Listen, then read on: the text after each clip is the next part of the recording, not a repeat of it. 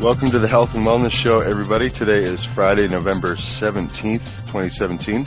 My name is Jonathan. I'll be your host for today. Joining me in our virtual studio from all over the planet, we have Tiffany and Doug.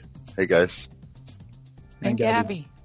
And Gabby. I'm sorry, Gabby. Hello. You mean just reading like a robot.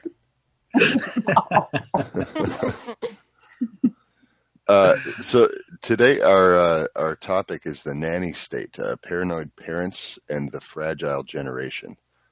So we want to talk about, I guess if you want to say from a health and wellness perspective, talk about the state imposing, their moral and medical judgments on people through laws, through the threat of violence, but also just talking about the attitude that's spreading through society, the authoritarian follower kind of attitude, tell me what to do with my life, with my family, that kind of thing. Mm. So it's the libertarian show today. Right? Yeah, kind of. Yeah. So we do have a bunch of topics, and we have a few clips that we're going to share with you. But I guess just to get us into the topic, what are we talking about when we say nanny state? It's not necessarily, I guess it's kind of like Big Brother, but it's, I guess if you take the context from 1984, it is Big Brother because it's this despotic kind of ruling force that the people also feel that they need, and that they love because it gives them security and peace of mind in exchange for their own free will, right? Listen, either an over-involved parent or some kind of social structure that kind of latches onto every aspect of your life and tries to give you direction when you don't necessarily need it. But just, I don't know. Over-involvement is basically the word that I can come up with. Yeah. I think that's a good way of putting it. Nosy, busybody, interfering. Yeah. And on a state level, that's kind of like, basically telling the citizens how to run their life, what's acceptable, what's not acceptable. Making things illegal just because they might possibly be construed as dangerous. And then it comes all the way down to kind of a parental level where parents kind of just are totally over-involved in their kids' lives and not letting them do anything that would, could possibly be construed as dangerous, I guess. I have also an example from the healthcare system.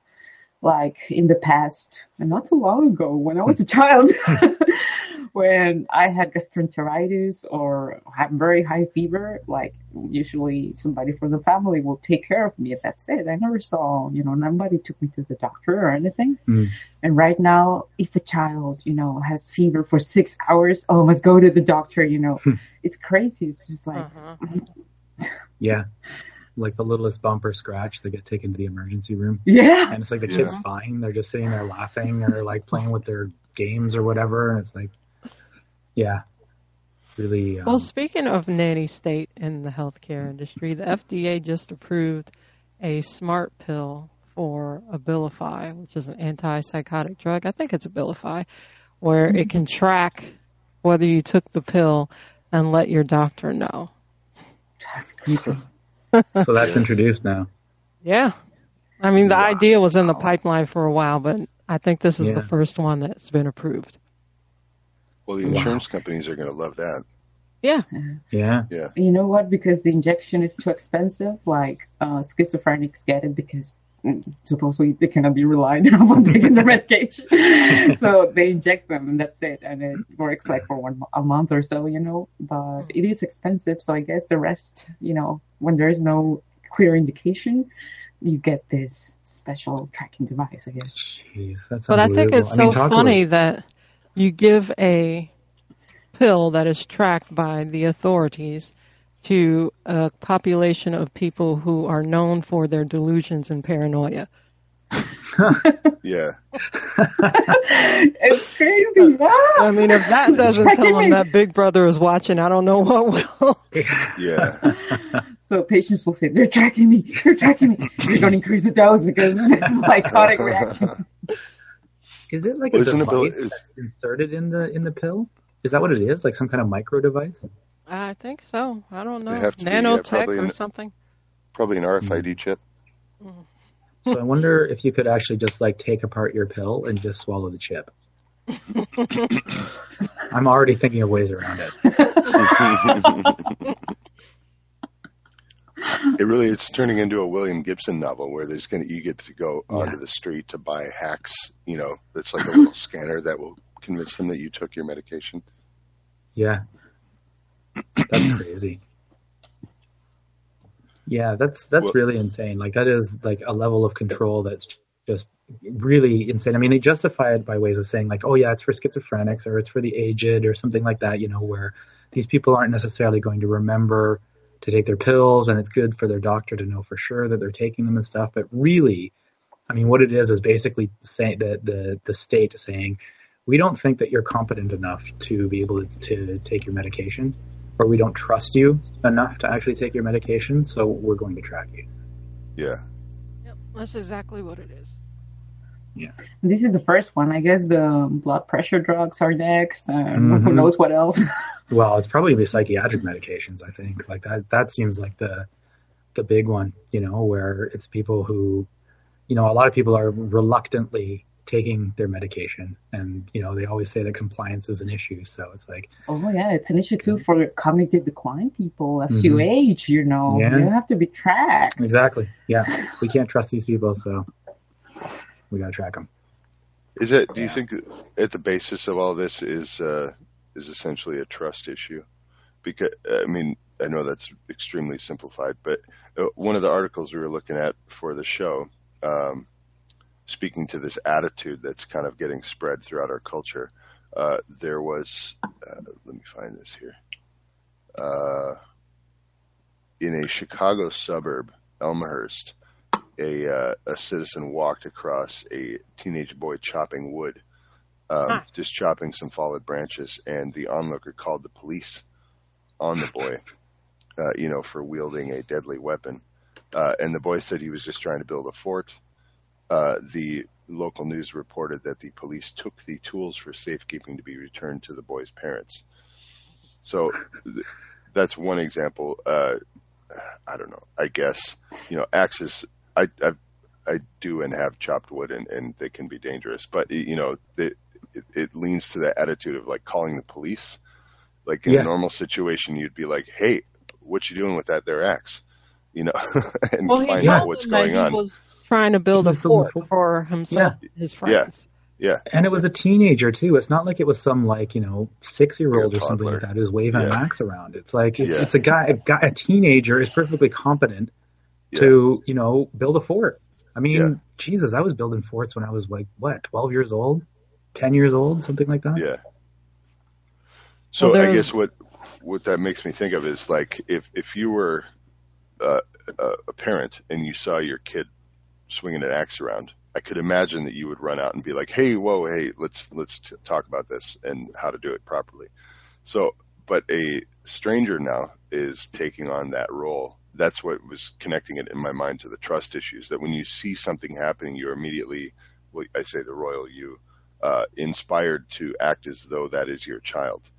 So whereas that might be interpreted as a noble impulse, like the community raising the child, I think because of people's natures, it's being turned into this, everybody's hovering around, helicoptering around everybody else's kids. And, it's kind of insane. And it seems like the first instinct now is to call the police in situations like there's really no way that that incident is worthy of calling the police. I mean, there was another one where, a kid, and it wasn't established what the kid actually said, but they were serving brownies at his school, and he said some kind of remark that could be construed as racist. And they didn't call his parents. They didn't send him to the principal's office. They called the police. wow. And this was like, a young kid. I can't remember exactly what it was, but it was like 6 to 8 years old or something like that. And they called the cops. It's like, what the hell is wrong with these people? Like, how is that in any stretch of the imagination, an issue that you need to involve the police in. Yeah. Well, there's another one where a mother had her kids, they kept missing the school bus in the morning, and it was a 3-mile walk to school. So she was driving a little bit up ahead of her kids while she made them walk the 3 miles to school.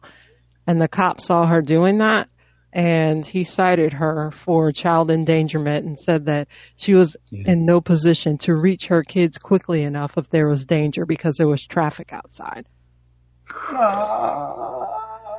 Like, never mind the fact that if that had happened to me back in the day, and mind you, I didn't live 3 miles from my school, but if I had missed the bus or something, my parents would be like, well, walk.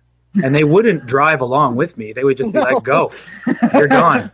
You missed the bus. This is your consequence. Get going. The fact that she was driving along with them, like, to me, that's already more of a safety measure than is really necessary. But the fact that she got, cited for that, it's just unbelievable. Yeah. And another middle school kid got suspended for liking a photo of a toy gun on Instagram. Yeah. That's crazy. It's really disturbing that the school's even monitoring the kids' use of social media. Do schools have the power to do that? I guess they do, but... It was like, that one was so stupid because first of all, it was a toy gun. And apparently it was like a picture of a toy gun and it said, then the comment was ready. So to me, that says they're ready to go play with their toy gun, whatever kind of toy gun that is. But it's like they construed it as implying like school violence in some way, that they were ready to do a school shooting. Like, and the kid who got suspended for it didn't even comment on it. He just liked it. That was it. Like, hey, that's a cool toy gun. Like, no, you're suspended. Wow. So where do you think this is coming from, that people are now so, it's just maybe an ambient increase in fear because people are afraid of everything, not only in their own lives, but in other people's lives as well? Well, some of the authors in the articles that we were reading, they said it probably went back to the 1980s when people still drank out of milk cartons, and there were all these images of missing kids on the back of milk cartons, and everybody got all scared that every time their kids stepped out of the door, they're going to be kidnapped and raped and killed. Mm. Even though it's a really low number that actually happens to. Mm-hmm. And what was that guy whose son actually did get kidnapped and killed? John Walsh, and he had like a series on for a while where he was talking about missing kids a lot. So maybe that's part of what scared people. It might just be the news and the media environment in general. Like, it has a way of kind of amplifying all the really crazy bad things that are going on. And I think it does kind of make people lose perspective. Like, if you turn on the news for half an hour every day, and everything that's on there is talking about how this person was kidnapped, this person was killed, there was a holdup over here, a car bomb over here, blah, blah, blah, blah, blah. It does tend to kind of skew your perspective a little bit. So I wonder if it's just kind of like, fear in general. We kind of are living in a fearful world. Hysterical world. Yeah. Yeah. I don't know. That's when the good times go directly into the bad times. Yeah. So is this ramping up of the fear just a cyclical thing, or is it something specific to the United States at this time, or maybe the UK too? I don't know about other countries. I don't know. I think it's pretty general. It's pretty ubiquitous.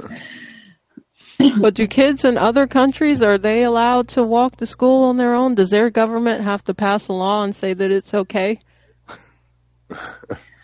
That I heard only from the United States, actually. Yeah.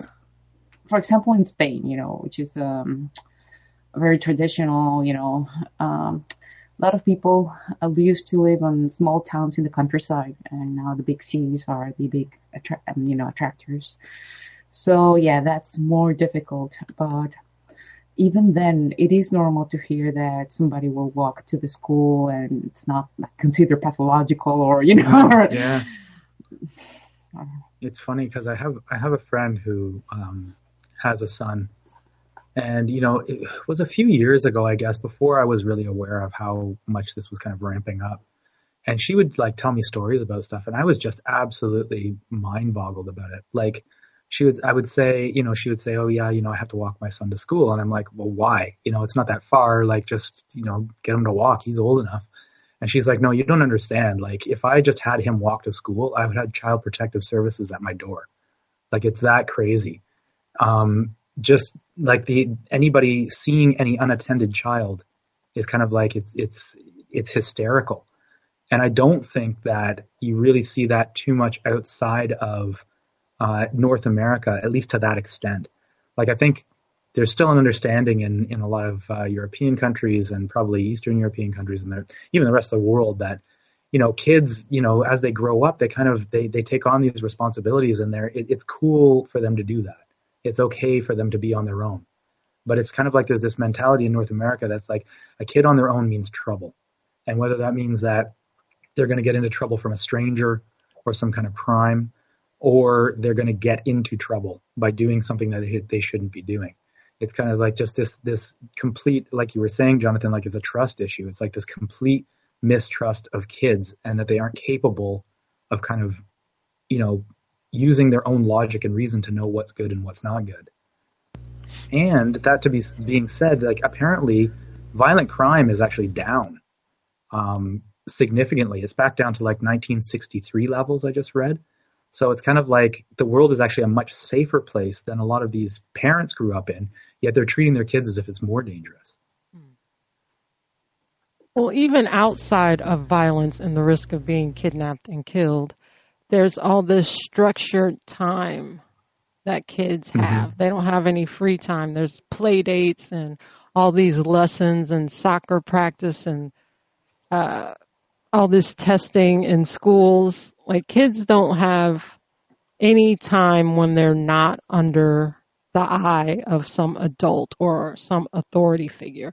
They're not even free to work out issues on their own on the playground or with, the neighbor kid down the street if they get into a little argument while they're playing. It's always some adult that has to come in and put their hands into it and kind of intervene, when back in my day, kids were left to kind of work their own issues out. Mm-hmm. Yeah, and that's doing a real disservice to the kids, because, that kind of learning those kinds of skills is very important to getting along in the world, to be able to kind of work out issues, to, learn different kind of mediation skills and that sort of thing. Your kids can't do that because they've always had to rely on an authority to basically make decisions for them. And, I can't imagine what this generation is going to be like when they grow up. Like just completely helpless. And perfect slaves. Yeah. Absolutely. Well, I think we can draw this back to and we've talked about this on the show before, John Taylor Gatto's principle of artificially extended childhood. And I think that we're seeing the results of that having been applied to now a couple of generations in a row. What it results in. And it's more and more grown children who are, quote unquote, functioning members of society, who still have that, or I should say the lack of the impulse to take care of themselves, self-reliance, curiosity, the ability to try something and fail and not have that break you, and then try other things and just be persistent in life and have some resilience. That, I think, has gotten largely, for lack of a better word, bred out of people. Mm-hmm. So you see that more and more, that not just manifesting in the family situation, but also in the culture where people want to be, guided, told what to do, but they lack the discernment to choose their leaders. So it's kind of a conundrum. Yeah. Yeah, it is a weird thing. And I think there definitely is something to what Gatto talks about, that schools actually are designed to kind of breed that out of people. That, it's like you said, Gabby, it's like it basically making perfect slaves. It's kind of like people who are incapable of making decisions or discerning or any of these kinds of things. Just these useless kind of lumps that completely depend on their authorities for everything. What should I have for dinner tonight? You know, what color shoes should I wear? Which pills should I take now? Yeah. What food should I eat? I mean, that's pretty big anyway. That's already, people are already depending on their authorities to tell them what to eat. Well, when I was a kid, we played outside until the street lights came on or until dinner time. Yep. Mm-hmm. I remember my mother's friends used to come and visit, and they had kids. Immediately, we'd be out in the woods in the back of the house, and we'd be gone for hours. Yeah. And nobody cared. They told us to go outside. Yeah. Outside and play drag. I used Get lost. Yeah, get out of here. Go somewhere. Yeah. I used to be sent to the store. I remember I was in elementary school, maybe like 7, sent like at least a mile and a half up the street to, come back with some bread or some milk or something. Do kids even go to the store by themselves anymore? Do they stay at home by themselves anymore? I don't know. I don't have a read on that. I've got a little bit of a read on it because I do see in my Facebook stream people talking about this kind of thing. And I remember there was one specifically where there was this girl who, I haven't actually spoken to her in years. And, most of the people on my Facebook feed fall into that category. But, and she was kind of like, oh, parents, let me know. Am I overreacting here? I told my kid not to take a shower while I was gone because I don't want him to slip and fall or anything like that. And I read that and I was like, that's crazy. And everybody was saying, no, you're not crazy. I give those kinds of rules to my kids too. And I don't let them use the stove or anything else and all this other kind of stuff. And I was like, well, I wonder how old her kid is. And her kid, I think, was 13 or 14 or something like that. And I was God. That's just crazy. That's just insane. But nobody else seemed to think so. And you're not joking? No. Okay. Gosh. I mean, I can understand, maybe, okay, yeah, don't turn on the stove. Fine. Although at 13 or 14, a kid should know how to cook, in my opinion. But I mean, don't take a shower.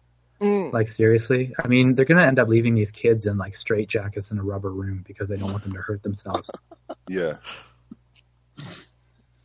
I remember when I was a kid, my mother and her friend went out for a while, and she had 2 kids. I was showing them how to hold a lighter and spray, hairspray into the lighter. And make a blowtorch. All kinds of weird and slightly dangerous things that kids get into, but that's just part of being a kid. Yeah. That's how you learn about that kind of stuff. Yeah, I remember we used to talking about leaving, and not being home until the street lights came on. I remember we would just explore. We'd go into the forest and just see where the paths led to. Mm-hmm. And at one point we came to a new subdivision that had been built, and they cleared out all of our forest, which was, pissed us off, obviously. And they had only installed the sewer system so far. So me and my friends got backpacks and flashlights and all this kind of stuff. And we went into these sewer systems. And we spent hours just going around these dark, dingy, spooky sewers. And I'm sure if my parents knew we were doing that, they probably would have freaked out. But they didn't know, and they were fine with it.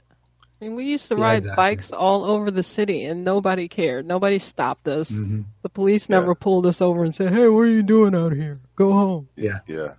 There's no gangs of roving kids anymore. I never see any kids walking around. Yeah, it's true. Yeah, and it's crazy too because oh shoot, lost my train of thought. Sorry. Well, let's to kind of aid the discussion in thinking about where this culture is going. We have a clip from Ben Shapiro talking about facts and how facts apply to life, and this might be an interesting, might provide some insight onto what we're talking about. Vanderbilt University, November 2015. 200 students rise up to protest the white privilege and microaggressions of the racist, bigoted Vanderbilt administration. The protesters don't offer any specific examples of discrimination, but that doesn't matter. What matters is that they feel victimized. The next day, a bag of dog poop shows up at the front door of the university's Black Cultural Center. All hell breaks loose. Full of righteous indignation, student activist groups rush to Facebook to denounce the racist act. The police investigate. They quickly find the person responsible, but nobody is arrested. You know why? Because it turns out that the bag of excrement wasn't a racist attack. It was left by a blind girl with a service dog. She couldn't find a trash can, so, wanting to do the responsible thing, she left the bag outside the door of a nearby building, knowing a janitor would pick it up and throw it away. The student group did apologize, but then they added another charge against the administration. The needs of students with disabilities on this campus are also marginalized. Seriously, this is not a joke. On the college campus today, feelings rule facts and victims are heroes. According to the left, all inequality in America is due to victimization. They start by claiming that all non-white people in America are victims of white privilege. Then come women. They're all victims of the patriarchy. Then come gays and lesbians and the transgendered. They're all victims of our heteronormative and homophobic society. But what if you haven't actually been victimized by anybody? That doesn't matter. To the left, so long as you feel victimized, you're a victim. Even if you have never actually experienced discrimination, you've surely been targeted by microaggressions. You know, nasty little words and phrases that weren't meant to be insults, but just are. If somebody asks you, where are you from, that's considered a xenophobic microaggression. They're implying that you are a foreigner. If a man holds open a door for a woman, which, by the way, you're supposed to do, that's a sexist microaggression because he's treating her like she's a helpless female. Of course, he's also treating her like she's a woman. But how would he know? And heaven forbid anybody address you by your biologically accurate pronoun. What if she identifies as a man? In short, everyone's a victim, except, of course, straight white males. Also, anybody who dares to disagree with the left. If you're guilty of either of those crimes, you must be confronted, even if doing so requires actual aggression, like, say, a riot. Here's a trick the left plays to justify their violence. First, they say it's okay to punch Nazis. Then they say that every conservative, in fact, everybody they disagree with, is a Nazi. But here's the biggest problem with the left's argument. They're based on feelings, not facts. Take white privilege. The only real privilege in America is American privilege. Everybody in America has it, more than citizens of any other country in the world, the privilege to make your own decisions and live the life you choose. According to the liberal Brookings Institution, if you make just these 3 decisions, you'll do fine. And with drive and ambition, you'll probably do better than fine. First, finish high school. Second, don't have babies before you're married. Third, hold down a job. If you do these 3 things, you'll be on your way to the privilege of middle-class life, regardless of race, ethnicity, sexual orientation, or gender. Also, there's no patriarchy. Women already make up the majority of college graduates. According to Time magazine, young single women without kids already earn more than their male counterparts. Oh, and gay and lesbian couples, they earn more than their straight counterparts too. These are facts, and facts don't care about your feelings. Neither will your employer if you get a job after you leave school. The moment you graduate, reality is going to hit you like a truck. People who give you a paycheck expect you to produce. They expect you to work hard. And all the claims of victimhood, all the whining, well, nobody cares. So, stop worrying so much about your feelings and start worrying a little more about being a good person, doing your best, and not getting in your own way. If you don't, the only thing you'll be a victim of is yourself. I'm Ben Shapiro, editor of the Daily Wire for Prager University. To keep these videos free, and we stop. What? Oh, how do we keep the videos free? We don't care. So all this coddling and sheltering of these kids prevents them from learning how to be a better person and actually being a better person on their own without having somebody step in and say, you need to do this, that, or the other thing in order to be a good person. Yeah. And the understanding that humility is a requirement for actually learning and assimilating new information and becoming a better, more skilled person, that,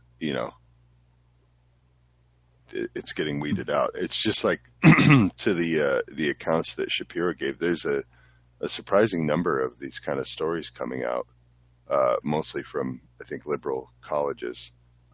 There was one recently from Reed College where, and we were talking about this before the show, that they played Steve Martin's King Tut skit from SNL from like 1979 in a class, and a bunch of students flipped out and said that it was racist, and that Steve Martin's attire, the kind of goofy Egyptian attire, was equivalent to blackface, and that they demanded that the course be made optional temporarily until a new curriculum could be devised.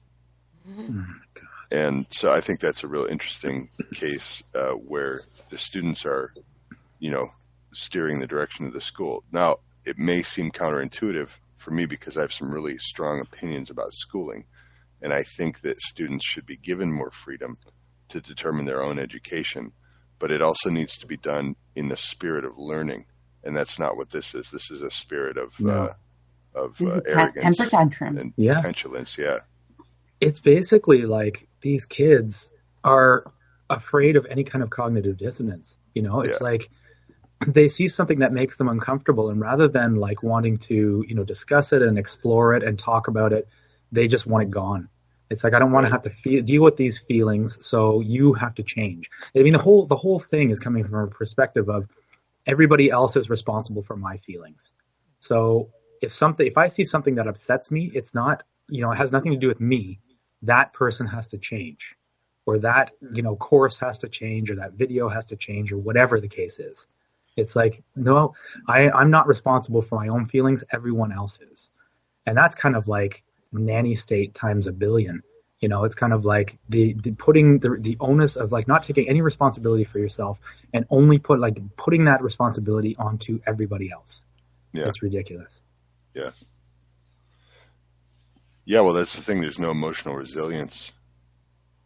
No. Or not that there's none, but it's being weeded out, Mm-hmm. Well, there was one article that we read about some male college student that was giving a speech. It might have been commencement. It might have just been some other event where he was giving a speech about how all these people helped him by carrying him through life. And he told a story about how he fell asleep in a car when his family was on the way back home from someplace, and his dad picked him up and carried him in and said, "Oh, is my baby sleepy?" And then he revealed that he was 14 years old at the time. And so he's given all these examples about, this teacher and that person that helped carry him. And the underlying assumption is that he really didn't do anything for himself. All these people carried him to a certain spot in his life, and he had no responsibility for his own life, essentially. Yeah. That, I think, was a valedictorian address, if I'm not mistaken. Yeah. It's like the students actually chose this guy to represent them. Mm-hmm. This useless bag of zero responsibility. So it's not just, primary, elementary schools that kind of beats the independence out of people. Now it's like carried on to college where, most people or a lot of people go away to college. It's their first time being away from home. They get a taste of what it might be like to be an adult and be on their own and learn some responsibility. But even at college, it's ridiculous.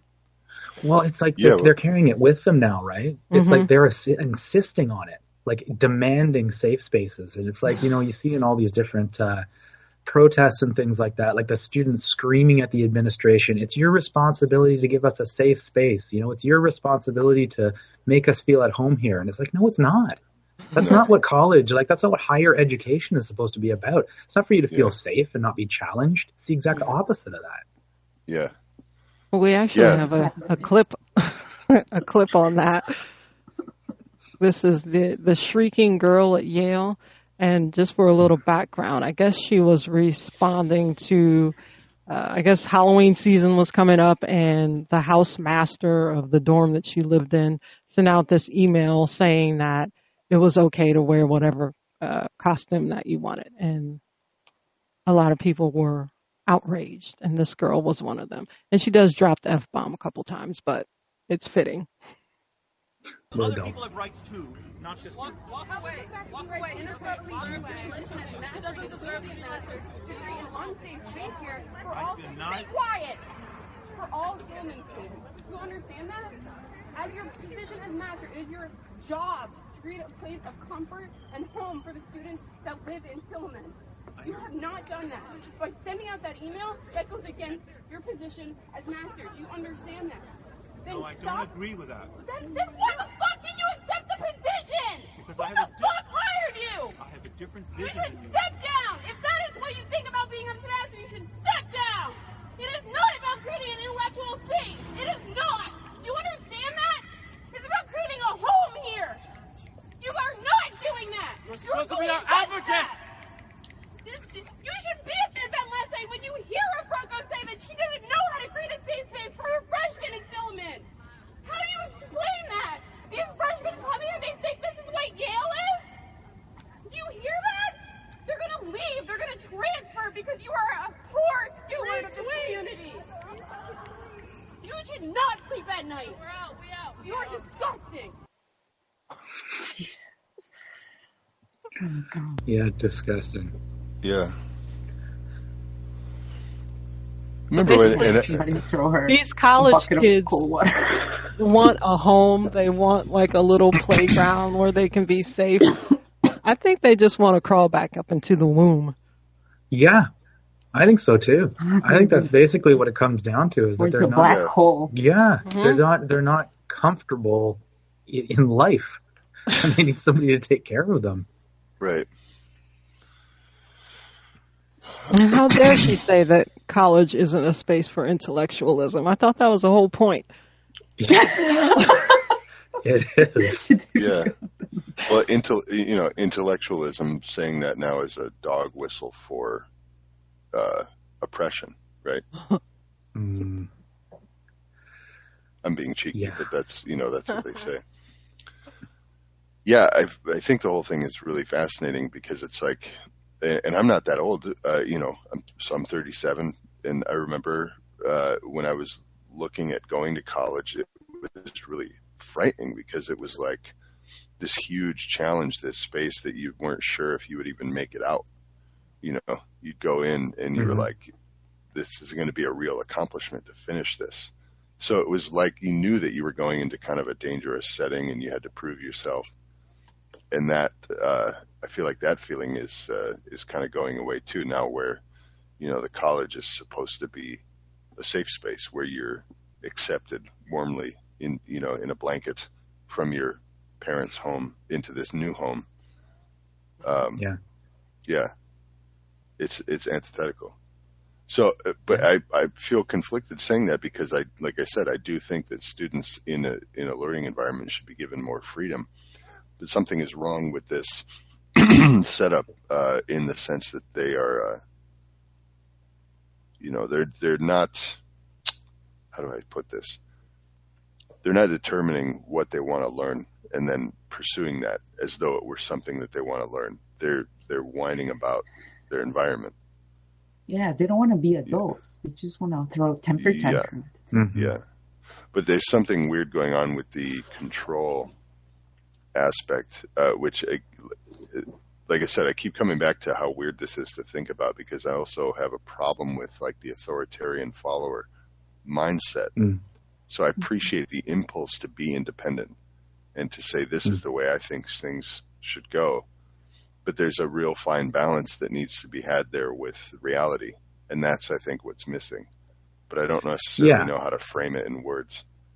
Well, I think that basically, like, you're right. There should be kind of a certain level of freedom within education that somebody should be able to kind of, follow whatever they're passionate about and kind of learn what they want to learn.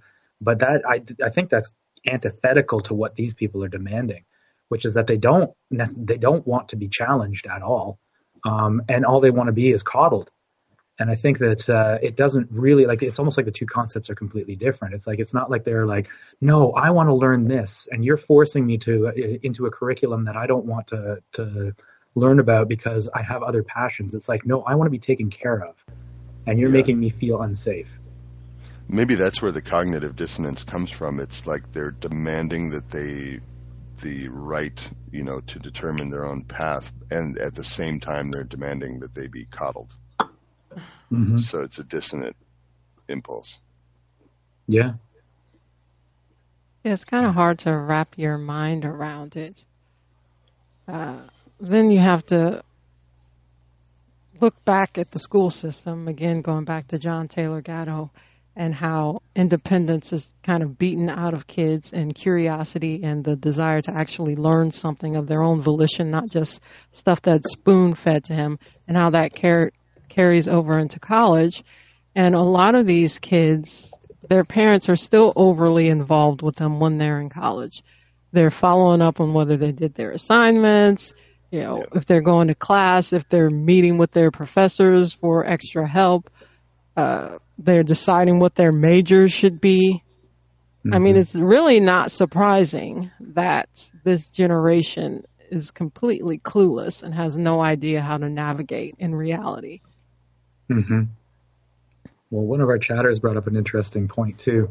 He said fake news filters also make sense in a nanny state that wants to prevent the people from learning. And I think that's a good point. There was I guess it was a year or so ago, where everybody was talking about the bubble. I guess it was right after Trump got elected, when everybody was talking about, oh yeah, there's these bubbles that exist because all your content is being filtered. Because, they track your preferences, what kind of stories you read, and those are fed back to you. And you don't get kind of any kind of outside perspective on things. And I think that is, in a way, that is kind of like the creation of a safe space. It's kind of like, I don't want any contradictory ideas coming into my field of vision. I want, only the things that I agree with to be fed back to me. And in a way, that is kind of like an intellectual safe space. It's like, no challenging, please. Just give me what I want. Yeah, and it speaks too, I think, to the fact that, like, just in the way that you were saying this, and I'm not trying to follow you for it, but it's evident in your words that, because I say it too, that news comes from social media, right? They control what people are learning about what's going on in the world because of the feed, whether it's Facebook or Instagram or Twitter.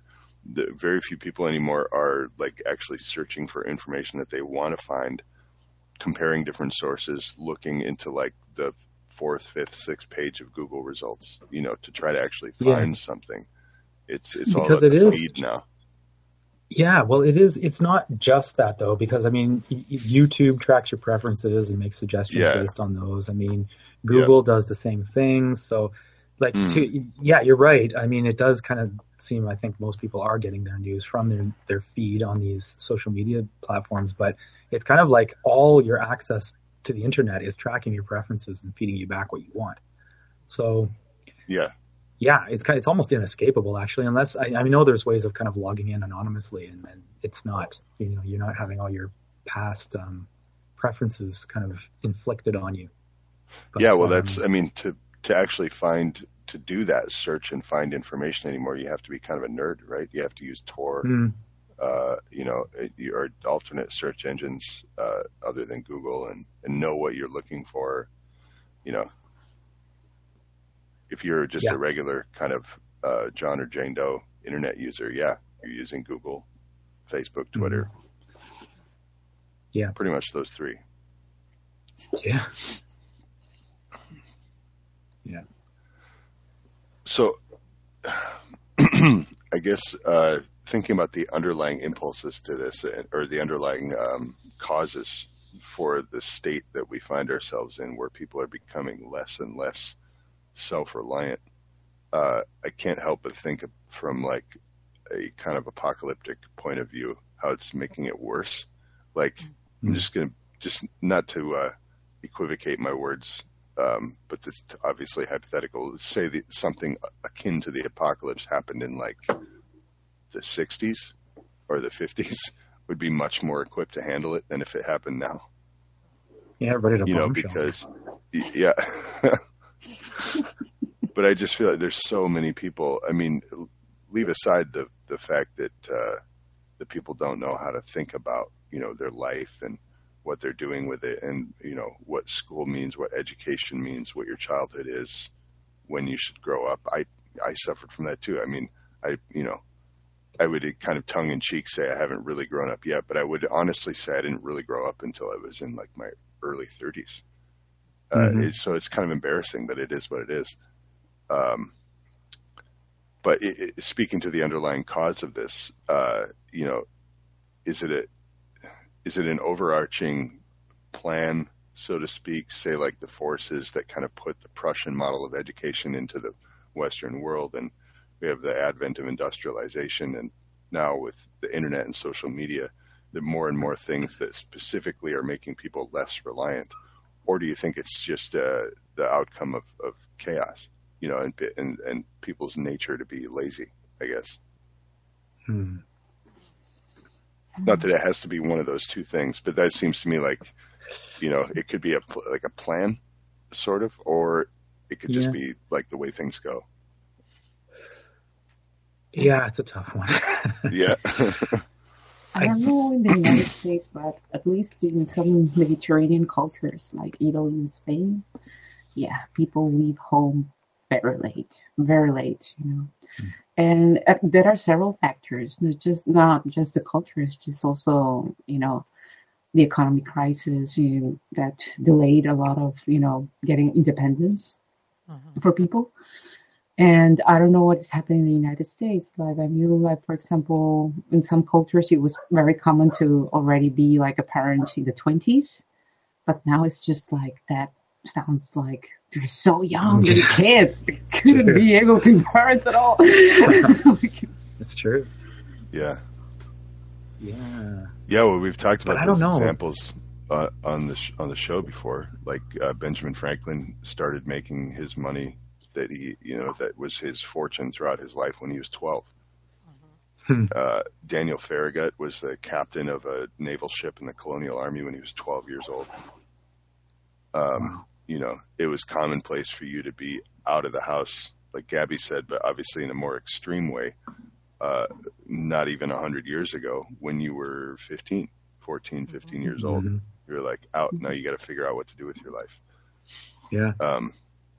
And I think the common rebuttal to that is, do you want to go back, you want to go back to like the Wild West, or like a time where you could die from an infection, or where we didn't have all these wonderful technological advances. And not really. I mean, I like that idea, but I don't really want to go back to that world. I just want us to accept our new conveniences and new technological advancements in like a responsible way. Because they could be, and I know we've talked about this before too, but like your phone, it really is Star Trek. The entirety of the information of the world, with some exceptions, is available to you on a device that you can carry in your pocket. And yet people are getting dumber.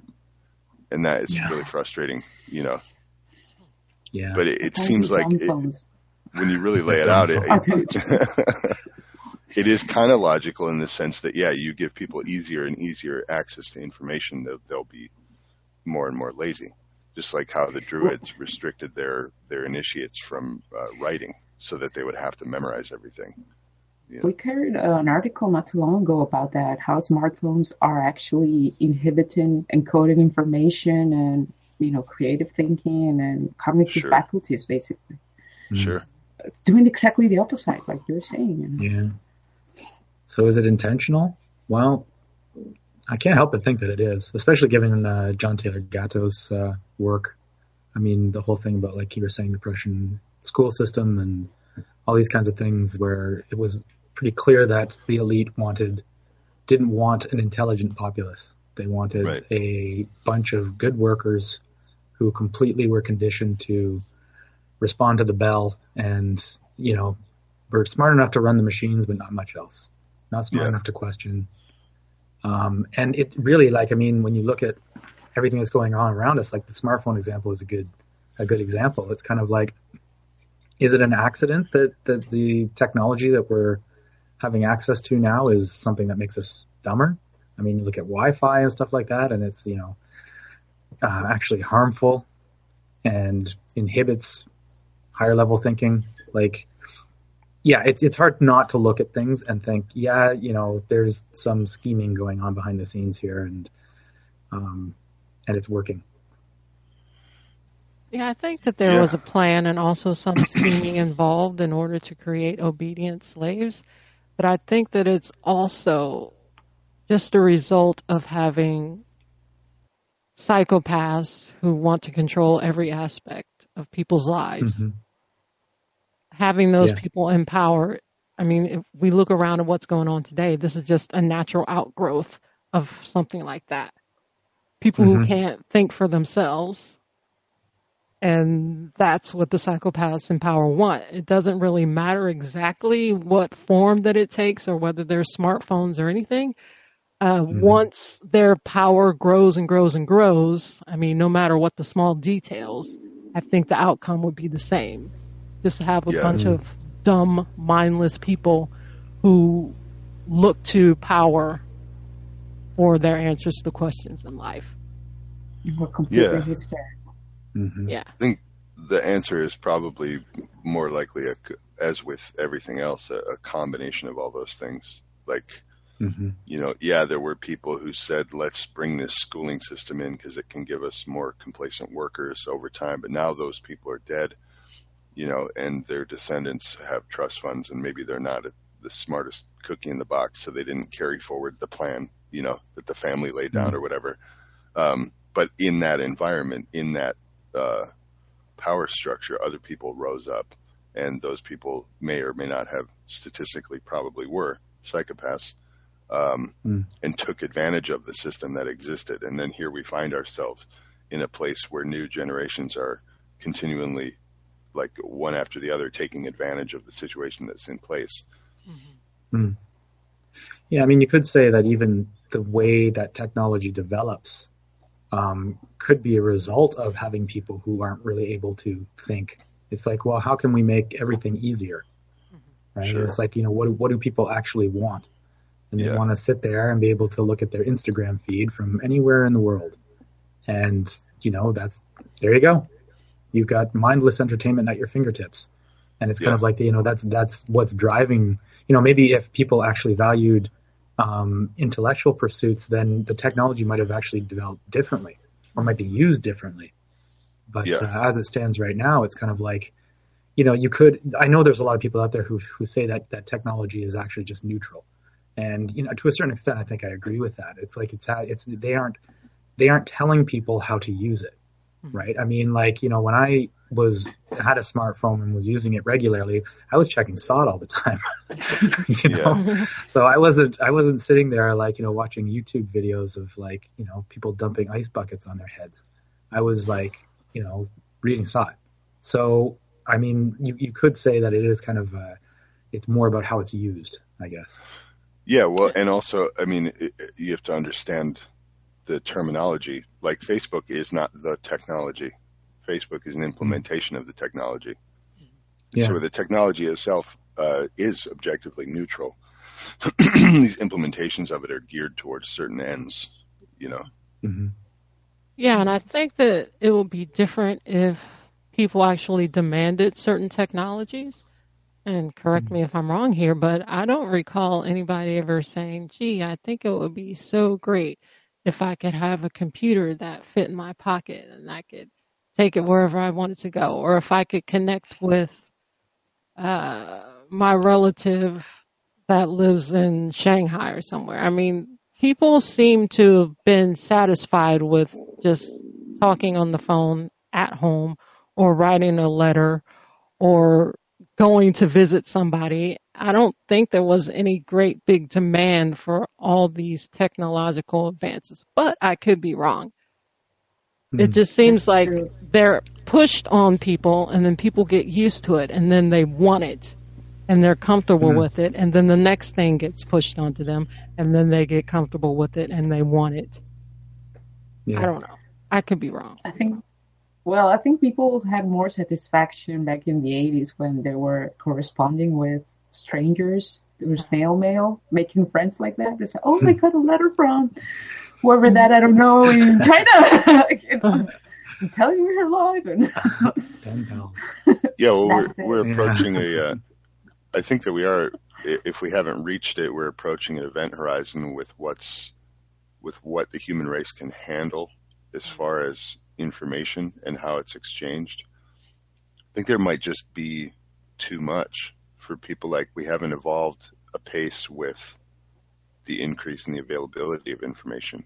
It kind of like, and I'm waiting to see if this becomes true, but I have my own little personal theory about the mail system, because so many people are ordering online now, and it's to the point where it's, it has been for about 10 or 15 years, but it's really now impacting local businesses to the point where businesses are shutting down because everything's happening online.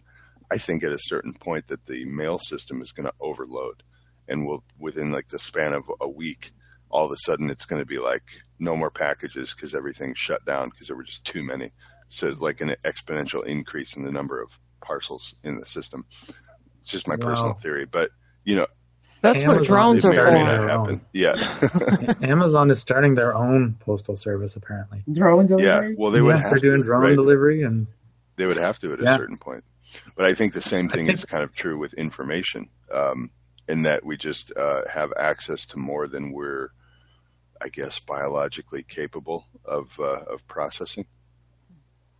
Well, that could be the reason why there's a cry for all these safe spaces. People just can't take anything that's outside of their own bubble anymore. Maybe if they were more emotionally resilient, or maybe older from a different generation, they would be able to cope. But they seem to have gone to the opposite end of the spectrum, and they only want opinions that conform to their own. They only want to be around people who have the same ideas that they have. Maybe that's one of the backlashes of all this information. Yeah. I feel like if they just had the experience of going through a painful transition with the end in mind of learning something, and then learning that thing, and then implementing that knowledge that you learned from that experience of suffering, like that process is so rewarding that I feel like maybe they haven't even had it. Otherwise they would know that that's like the way to go.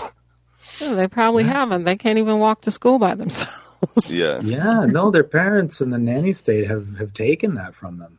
I mean, basically, it's like taking their right to be an autonomous being. It's like, I mean, if you haven't learned all those things and learned all those skills, or learned anything, if you've been spoon-fed your entire life, then really you're just useless at the end of it all. You can't really do anything. Yeah, well, and that's one of the things that's frustrating to me about this access to information issue, because to me, and I know I'm not alone, I'm not trying to be cocky, but it's exciting. The amount of information that's available is really exciting, and you can get you can give yourself a college level education, a real education, not just college, for the cost of an internet connection and a few subscription fees. You can work a minimum wage job. Granted, it's not going to be a great life, but you could then actually give yourself this level of education with a certain amount of initiative.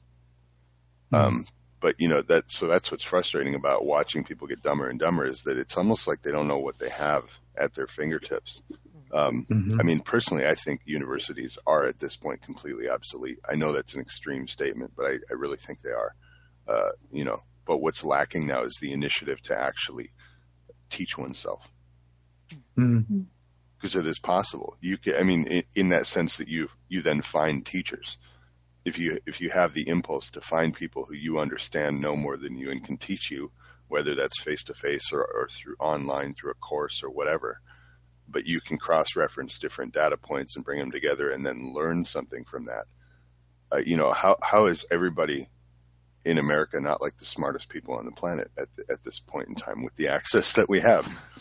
The answer is obvious. Yeah, I'm being cheeky, but that's the frustrating point about it, I think, is, I mean, all told, we should be the pinnacle of human history ever right now. And I guess technologically you could say that we are, but certainly not intellectually or emotionally in any way at all. Wow. Well, do we want to play this last clip? Yeah. I kind of forgot what was in it. But is just talking about how people are demanding a nanny state. They want somebody to have authority over them. Triggering is the hot new word in the nanny state right now. It means that content might trigger some negative emotions in the person consuming the content.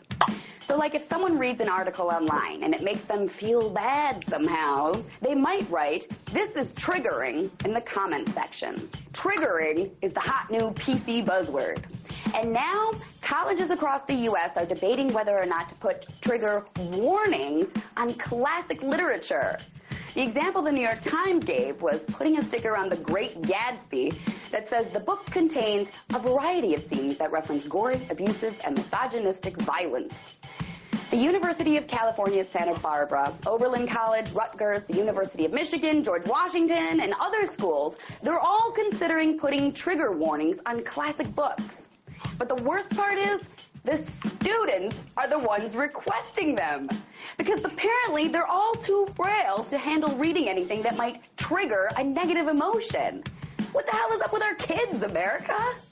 As Greg Lukianoff, president of the Foundation for Individual Rights in Education, puts it, this is some sort of inevitable movement toward people expecting physical and intellectual comfort in their lives. And it's only going to get harder to teach people that there's a real, important, and serious value in being offended.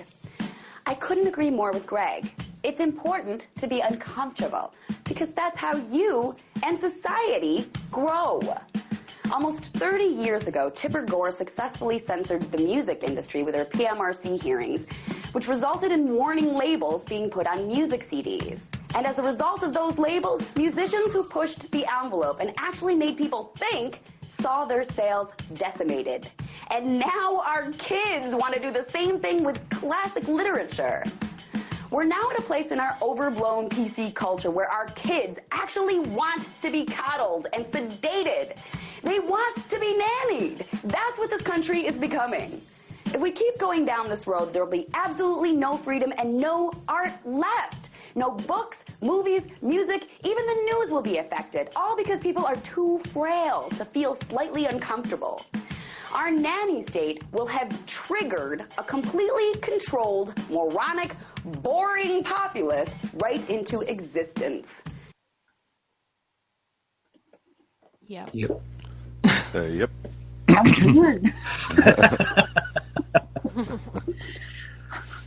There's another point of cognitive dissonance there that that just popped out to me, that the uncomfortability aspect of it.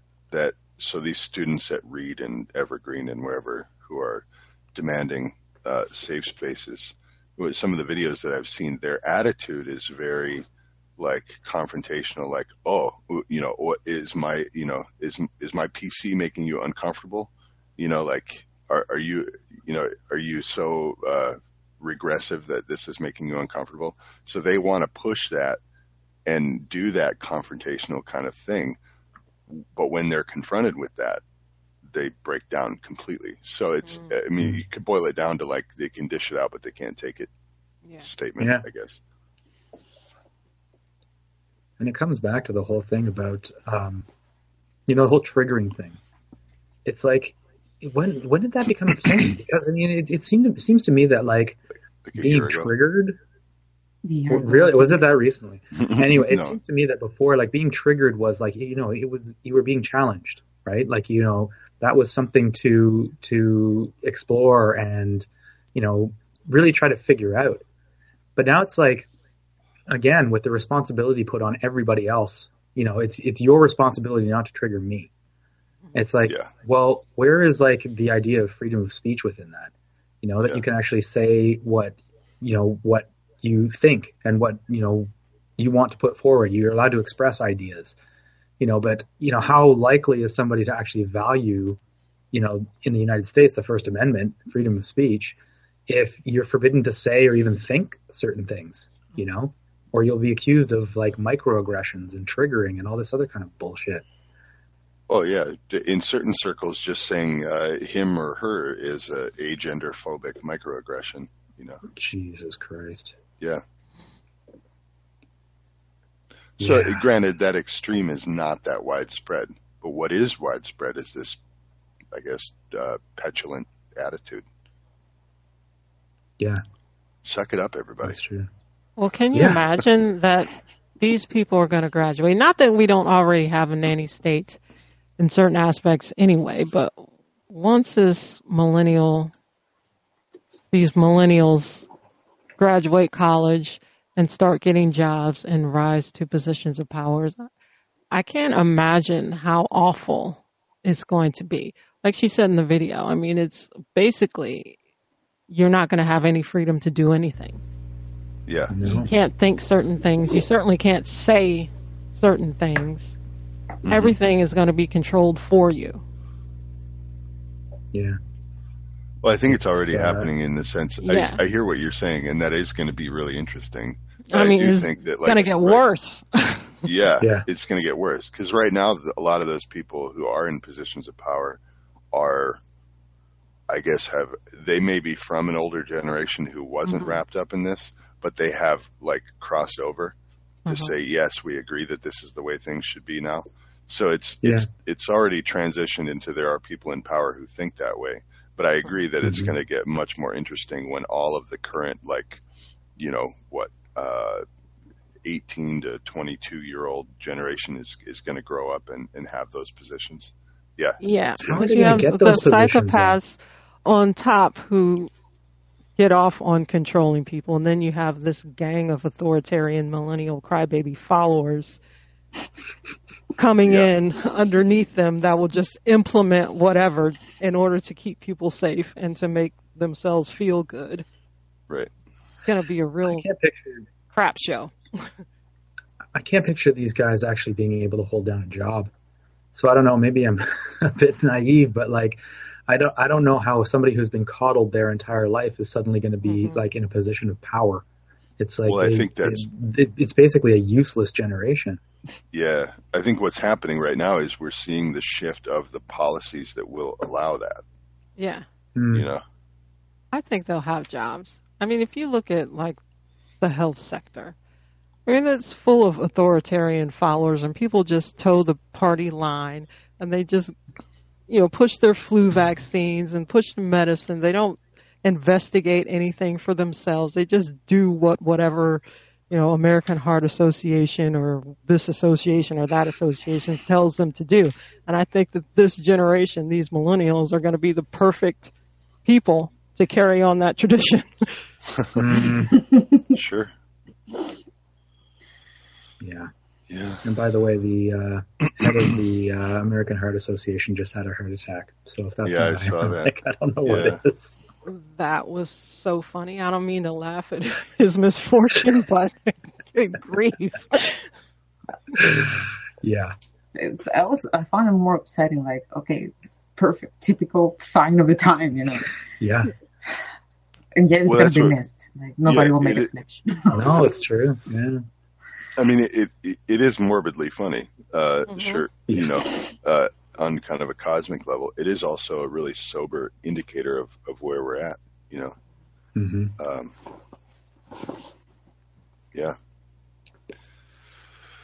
So will these sheltered crybabies eventually fall onto their own sword, so to speak?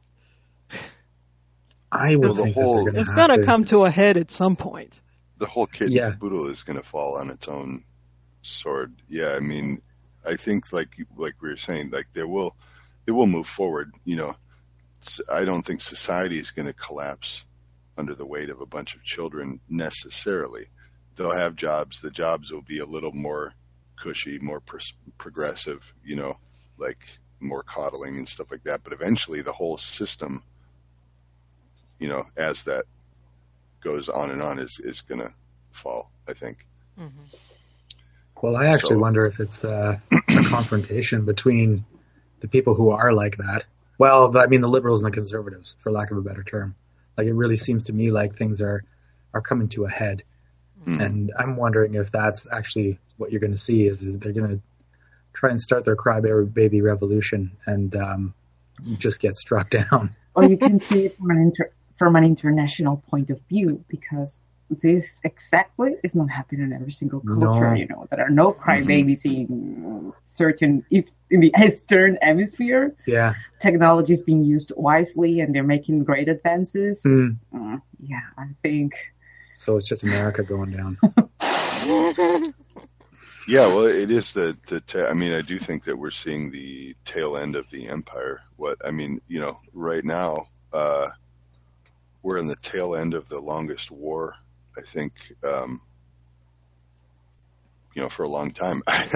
No, I'm not I'm not a military historian, so I don't know, but the current quote unquote war has been going on for 15 years. Longer than that, right? If you count the Gulf. Yeah. So, yeah, I guess I didn't mean to be rambling by saying that, but I feel like that's an indicator, that of where the state of the whole kind of world is going, and that we're approaching a point where, the hegemony of the United States and the Western world in general is going to decline, and we're going to see what happens afterwards. Now, don't misconstrue my words. I'm not down with the West or anything along those lines. What I'm saying is I think that that's the progression that we're going to see, because as our culture as a whole becomes more and more, not to overuse the word, but petulant, we're not only going to not be able to manage daily living, but existing as a country, right? So there's going to be some new shift. Barring a cataclysmic event, some kind of meteor impact or an ice age coming on and just throwing everything completely haywire. I think if you just, barring that kind of event, if you look at the progression of the way things are going, that the U.S. is going to lose power, and more likely somebody like Russia or Europe is going to gain more power. Don't forget China. China will just kind of quietly just take over everybody. China. Yeah. What do they have We'll all learn Chinese, and then we'll get smarter. Yeah. But I guess we don't need to stray into geopolitics. No, me neither, but, I've seen the contrast, the things, technological things or scientific discoveries coming out from the East and the West, and it's hard to say about, the education, and I guess what I want to say is that some specific stories, yes, you only hear it coming from the United States, and then that spreads out, but it doesn't necessarily hold in certain places. It doesn't seem to me it's holding so strongly in China and Russia. Mm-hmm. Yeah. Simple. Yeah. We do have a fairly Western-centric perspective on this, I think. Yeah. Yeah, that's definitely true. I guess to add some levity to our discussion, let's go to the pet health segment for today.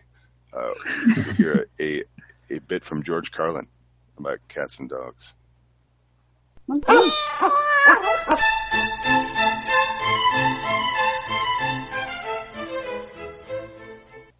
Hello, and welcome to the Pet Health segment of the Health and Wellness Show. My name is Zoya, and considering everything that has been going on in the world, I would like to continue a lighter and more comical tone from last week's segment and share with you a skit by George Carlin on the topic of dogs, cats, and the differences between them. Enjoy. I love that dog. I've never seen him, and I love him. He's going to be wonderful when I meet that dog. Lots of people got lots of goddamn doggies. And you don't even have to have one to learn about doggies. Your friend might have a dog. It could be your friend's dog. That makes him your dog friend. You go to visit your friend, his dog is there, and you can pet him too. Hi, hello, how are you, Sneezy? You're wonderful. Hello, goddamn. And for that moment, he's your dog. So you can have someone else's dog for a while. He likes me. I think, oh my God, look at this doggy here. Goddamn doggies. Lots of things to know about them, too. Lots of things you learn. You don't know where always, and you can't remember. For instance, can you remember the first time you found out that by scratching a dog here, you could make this leg go like that? And that you could make it stop when you stop. Damn. I'm in complete control of this dog. Well, that you can make their head tilt from across the room just by making a funny noise. You go, and he goes, oh, look, honey, isn't he cute? Let's get his head fixed so he stays like that.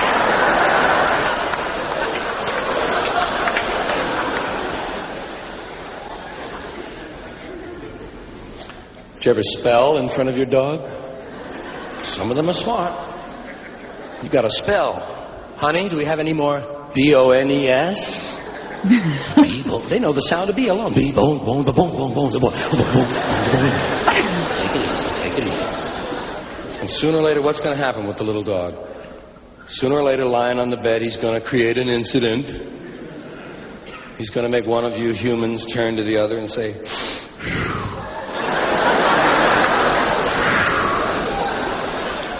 honey, did you fart? Not me. I thought you farted. Not me. That's not even one of my farts. I've got 4 farts, and that's not one of mine. I've got my Heineken fart. I got my broccoli fart. My rice pudding fart, and my non-dairy creamer fart. And that's not one of my farts. I know. The dog farted. Chippy, why did you fart? Look at him. He knows he farted. I've seen his asshole open up.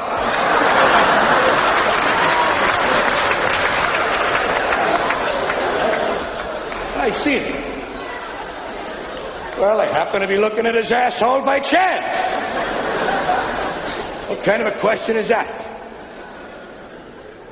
I thought he was doing them deep breathing exercises. See, dogs have nothing to do. There's no job description for a dog. They're forced to wait for something to happen that they can get in on. If you do something, they'll be glad to join you. But they rarely initiate any activity on their own. They're just waiting. Waiting and waiting and waiting. Waiting to come in, waiting to go out, waiting to eat, waiting to crap, waiting to wake up, waiting to sleep, waiting to go upstairs, waiting to go downstairs. Sometimes they're just waiting to wait. You ever seen a dog just standing there?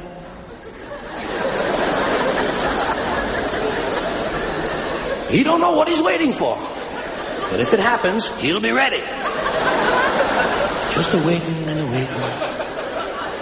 Waiting for you to come home. They don't understand time. Dog doesn't know the difference between an hour and a half or next week. He thinks you're going to be gone forever. That's the only time period dogs really understand. Forever. That's how long they think everything lasts. That's how long they think everything takes. Forever and ever. Do you ever scratch your dog behind the ears? Oh boy, they love that, huh? Oh boy, you're scratching your doggy behind the ears and he really loves that. And you're looking at him and everything. And when you finally stop, he looks at you like you're a criminal. He thought it was going to go on and on and on. Same thing when you feed them. As soon as they get finished, they say, where the fuck's the food? They thought it was the loaves and the fishes. It was going to last forever and ever. Dog don't know. They must think we're going to be gone forever. Otherwise, why would they act the way they do when we finally get home? Oh boy, oh boy, oh boy, oh boy, oh boy, oh boy, oh boy, oh boy, oh boy, oh boy, oh boy, oh boy, oh boy. I thought you were never going to come home. I thought you were never going to come home. I thought you were never going to come home. I thought you were never going to come home. I didn't know what to do. You know what? I didn't know how to operate the can opener. How do you operate the can opener? I didn't know what to do, man. What do you push it down? I couldn't think of it. You know what? You know what I did? I took a can of dog food and I rolled it down the hill and hoped a truck ran it over. That's what I could think of, man. Really hungry. I mean, they'll do that if you even just forgot your hat. You come back in 8 seconds. Oh boy, I thought you were never going to come home. I was going to eat the bird. I couldn't find the bird. Where the fuck's the bird? And you ate the bird. Will you stop? I was just here. Dog don't care. He'll do whatever's next. He don't know what's next, but he'll do something. They'll do two things in a row that don't go together. You ever seen a dog walking through a room and suddenly he stops and chews his back for 18 minutes? And then when he's finished chewing, as if it were scheduled for right then, of course. And when he's finished, he doesn't even know where it was he was going to go. Where was I going to go? Oh, shit. Oh, I think I'll go over here. Oh, this is nice over here. I think I'll keep coming over here. He'll give you that doggy look. Give you them eyes, you know, they have such a great expression, almost human. Sometimes we say that, isn't he? Look, he looks almost human, Dan. They do, you know, they look like they know something about your mother. They're not willing to mention it right away. They're just looking at you like they got a trig problem they can't quite solve. There's a sad look in their eyes. All the sadness in the world is right in the eyes of a dog. Did you ever do this? Look right into your doggy's eyes and think of something really sad. And it'll look like it's happening to your dog. Strangest thing. They look at you like that. You know why they have so successful a look? Because they got eyebrows. Dogs have eyebrows. Or at least little ridges that pass for eyebrows. They got little things that they can manipulate. Just like we do. Oh, please. Please, Daddy. One more treat. Cats can't look at you like that. Cats don't look at that. Cats look at you coldly as if they're testing new eyes.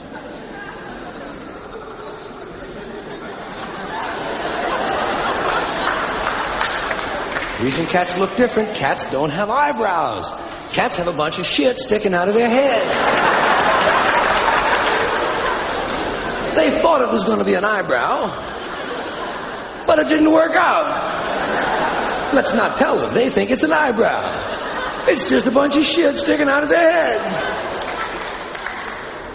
Cats are cute. Cats are goddamn cute. Isn't he cute? Look at him. God, he's cute. He's a kitty cat. That's how cute they are. They needed two names. Kitty wasn't cute enough. Kitty cat. Isn't he cute? The kitty cat. Look at him. Isn't he cute? Let's drown him. He's a cute little goddamn kitty cat. Ain't he? Look. Stick him on the wall. See if he hangs up there. Whoa! Little goddamn kitty cat. They're so goddamn cute. Oh, they're wonderful. God love them. They're so physical. That's what's fun. They're so physical. They love to rub on you. They love to rub on you. If you've got a leg and a cat, you got a party. Oh boy, oh boy, oh boy, oh boy. I love his leg, oh boy. I'm rubbing on his leg, oh boy, oh boy. If you got two legs, shit, Jubilee celebration time. Oh boy, two legs, hot shit, I can do the figure eight. They love to do the figure eight, oh boy, oh boy. Oh boy, I love to rub on his leg. They'll rub against your leg even if you're not there yet. You might still be 50 feet down the hall. They see you coming. Oh boy, oh boy. Oh boy, soon I'll be rubbing on his leg. Soon. They'll even walk sideways so they don't miss you. Oh boy, oh boy, oh boy, oh boy. They love it. They're so physical. You don't have to pet a cat. You just put your hand over him and he'll do all the work, man. You pet him? You ever pet a cat who's lying absolutely flat and before you're halfway finished, his ass is way up in the air? Like you pressed the ass button or something. Isn't he a cute little... Holy shit! How did he do that? Then they jump on your chest and put their ass right in your face. Here's my ass, Dad. Check this ass, huh? And while they're showing you their ass, they give you some of this stuff.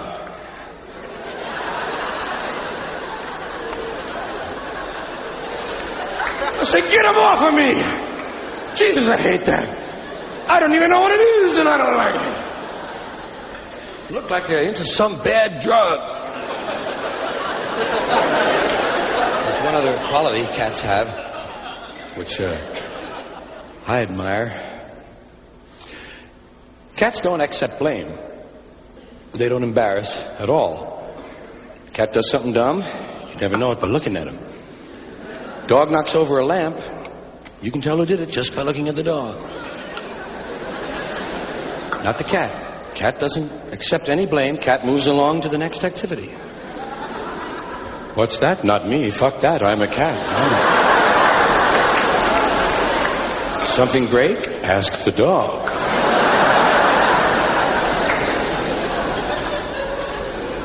Cat doesn't get embarrassed. You ever seen a cat race across a carpet and crash into a glass door? I meant that. I meant that. I meant that. That's exactly how I wanted that to look. Fucking meow.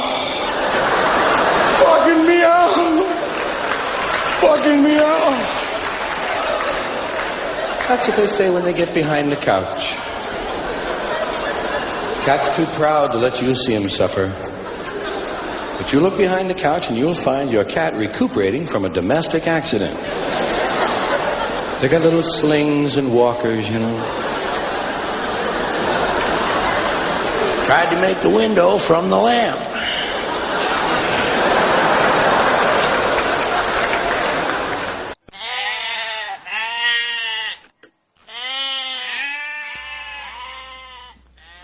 Those are proud, independent goats, just like the cats. Yep. Yep. Yep.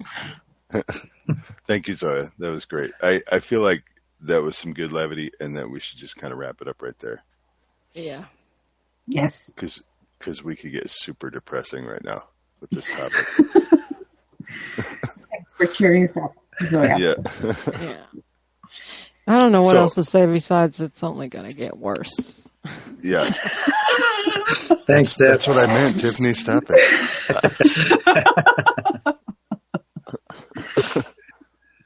You're all screwed. Yeah. Yeah. It's funny. Anyway, it's true. Yeah. Thank you to our chatters for taking part. We had a pretty active chat today. That was cool. And for listening, and be sure to tune into the SOT Radio Show on Sunday at noon Eastern Time, radio.sot.net. We will be back next week with another show. See you Bye, guys. everybody. Bye-bye.